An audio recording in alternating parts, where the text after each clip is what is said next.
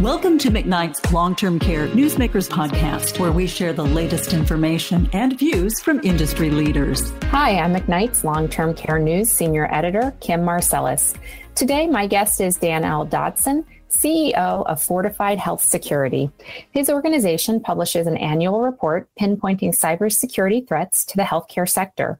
From all appearances, 2023 is shaping up to be an active, high-consequence year. Another one, I guess we could say. While the government is working to disrupt known hacking groups that have demanded high-dollar ransoms from some healthcare providers, including at least one large skilled nursing provider, new threats are always moving into the void. Welcome, Dan, and thanks for agreeing to walk us through the dark side. Kim, I really appreciate the opportunity to talk today and share some insights on what we're seeing in the market. And hopefully we can glean some things together so we can all increase our security postures today. So thanks. Absolutely. So I'm sure I don't have to tell you this, but for years, nursing homes have really underspent on technology, particularly compared to the acute care peers. So now they're also facing staffing and financial crises, and many have put their resources elsewhere and put off some needed tech upgrades. Can you talk a little bit about how delaying those upgrades might increase risk in this environment that we all operate in now? Yeah, absolutely. So I think risks would manifest itself in a couple of different areas. And it really depends on where you're delaying your technology upgrades, whether that's in your servers or what we call infrastructure, or whether that's in maybe the applications that you're using.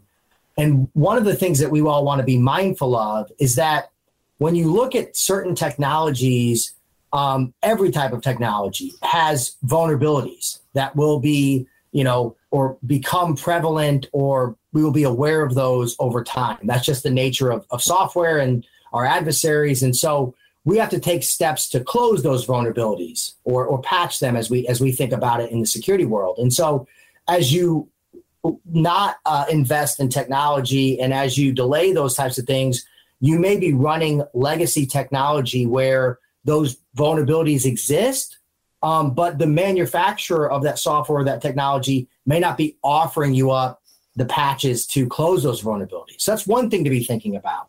The other thing to be thinking about is, how are we educating the users of our technologies, within our organizations so that they recognize, what could be a malicious email or what could be an attack like that. So we can make sure our staffs really understand kind of throughout the skilled nursing facility where those threats are and how they might exist. So talk to us a little bit more about the biggest types of threats for 2023. I know some years we see really trendy things and some years it's kind of more of the same of what we saw the year before. Do you have any predictions? Yeah, great question, Kim. Really appreciate that. I think the attack vector, which means how our adversaries or hackers get into facilities, it changes and evolves over time, right? The how they enter it, the way that they try to manipulate the systems, evolves and changes. But what has stayed constant, and what I would remind people about, is most of the entry point into your facility is going to be via email, what we call phishing, which means they send to a person on your staff a fake email that has a link in it. And if a associate of your skilled nursing facility clicks on that link, it will then deploy a virus or malware, as we call it today, that could disrupt your organization. So that kind of access point, Kim, has been consistent year over year as the number one access point for, attacks, if you will. Okay. And we expect that to be consistent in 23. And I guess also I'm thinking, what are we looking at? Malware?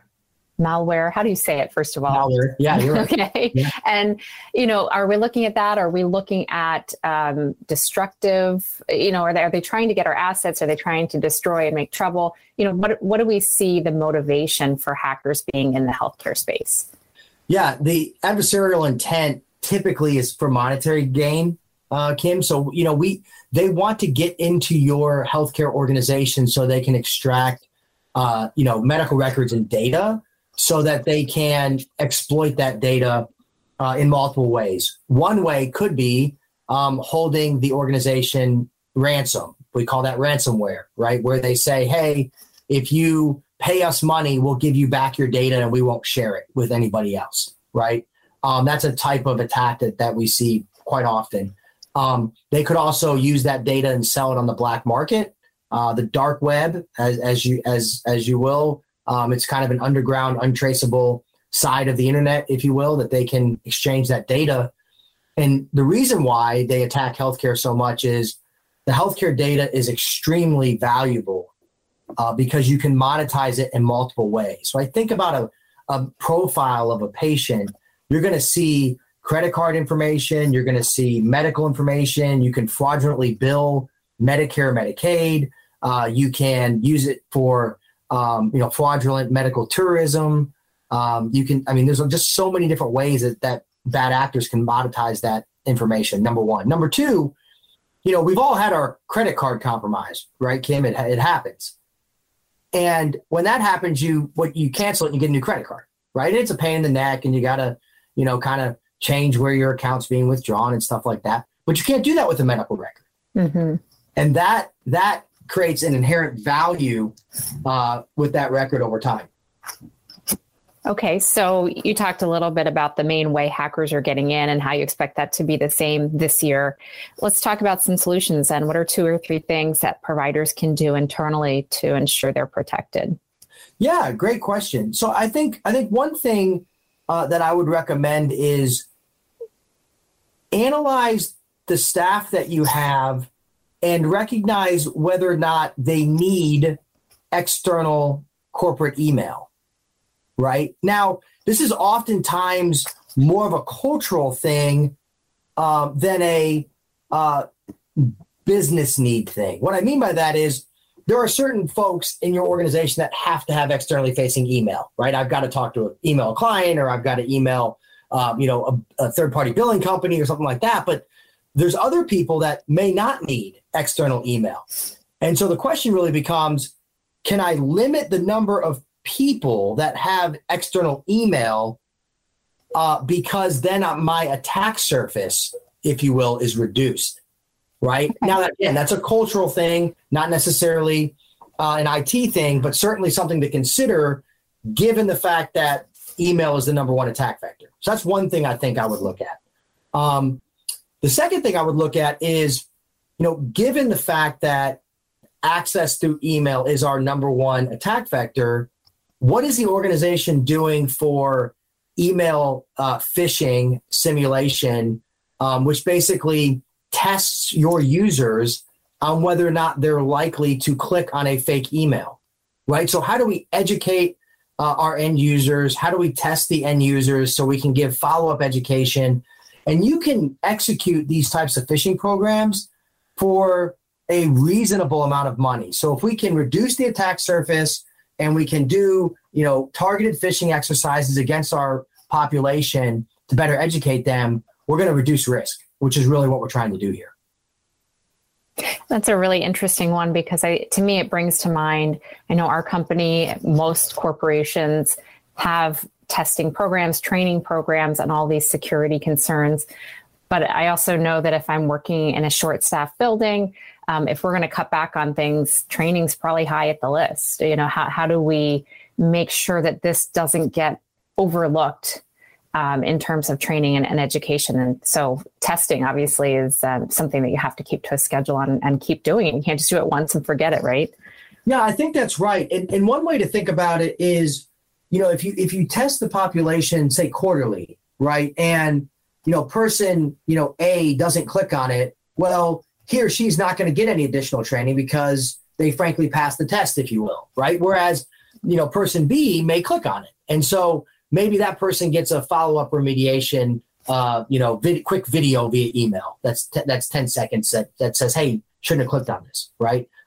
So that way we don't totally disrupt, the clinical workflow or their daily, business activities because, as you mentioned, staffing is certainly an issue.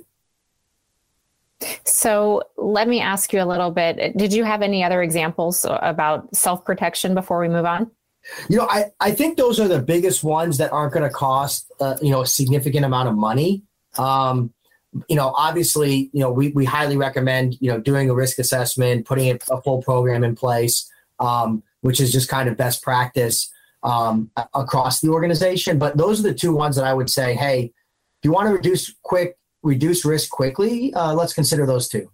Okay. So the other part of that then is your survey points to a previous financial outlook that health systems said 87% of them were planning to somewhat increase or significantly increase cybersecurity spending. But I want to point out, you can't just throw money at this problem. Every facility is going to have different needs, different threats. So can you talk about key defenses that nursing homes might want to strengthen, even if there is a cost associated with that? Yeah, that's a great question, Kim, and you're absolutely correct. Every healthcare organization is at a different point in time in their cybersecurity journey. They may have different infrastructure. They may have made prior investments. And as I always tell folks, healthcare in general has enterprise cybersecurity risk on S&B budgets.